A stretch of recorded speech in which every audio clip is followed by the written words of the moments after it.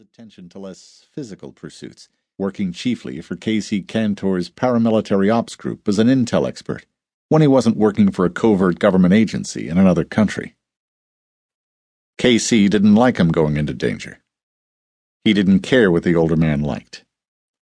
He had long suspected, that K.C. was his real father. He knew K.C. had the same suspicion. Neither of them had the guts to have a DNA profile done and learn the truth, although Rourke had asked a doctor to do a DNA profile of his assumed father. The results had been disturbing. Rourke's apparent father had been K.C.'s best friend. Rourke's mother had been a little saint. She'd never cheated on her husband, to Rourke's knowledge, but when she was dying, she'd whispered to the doctor, Rourke's friend, that she'd felt sorry for K.C. when the woman he loved had taken the veil as a nun, and things had happened. She died before she could elaborate. Rourke had never had the nerve to actually ask K.C. about it. He wasn't afraid of the other man, but they had a mutual respect that he didn't want to lose. Tat was another matter. He closed his eye and groaned inwardly. He remembered her at 17, the most beautiful woman he'd ever seen in his entire life. Soft, light blonde hair and a feathery cut around her exquisite face. Her china blue eyes wide and soft and loving. She'd been wearing a green dress, something slinky but demure, because her parents were very religious. Rourke had been teasing her, and she'd laughed up at him. Something had snapped inside him. He'd gathered her up like priceless treasure and started kissing her. Actually, he'd done a lot more than just kiss her. Only the sudden arrival of her mother had broken it up, and her mother had been furious. She'd hidden it, smoothing things over, but then Tat's mother had taken Rourke to one side, and, with quiet fury, she'd told him something that destroyed his life.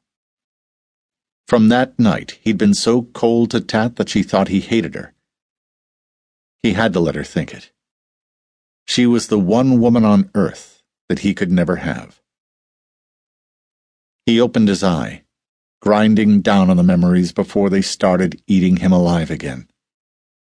He wished that he'd never touched her, that he didn't have the shy innocence of her mouth, her worshipping eyes, to haunt his dreams.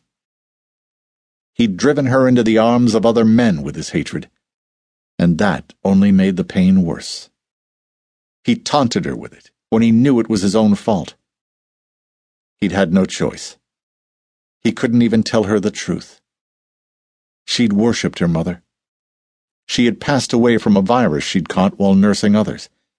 Now, Tat was alone, the tragic deaths of her father and young sister still haunting her, months after they drowned in a piranha-infested river on a tour of local villages. Rourke had been at the funeral. He couldn't help the way he felt. If Tat was in trouble or hurt, he was always there.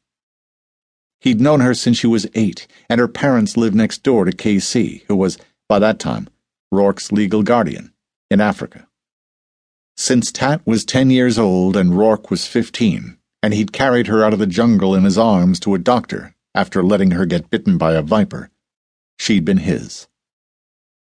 He couldn't have her, but he couldn't stop taking care of her. He knew his attitude puzzled her because he was usually her worst enemy. But let her be hurt or threatened, and he was right there. Always. Like now.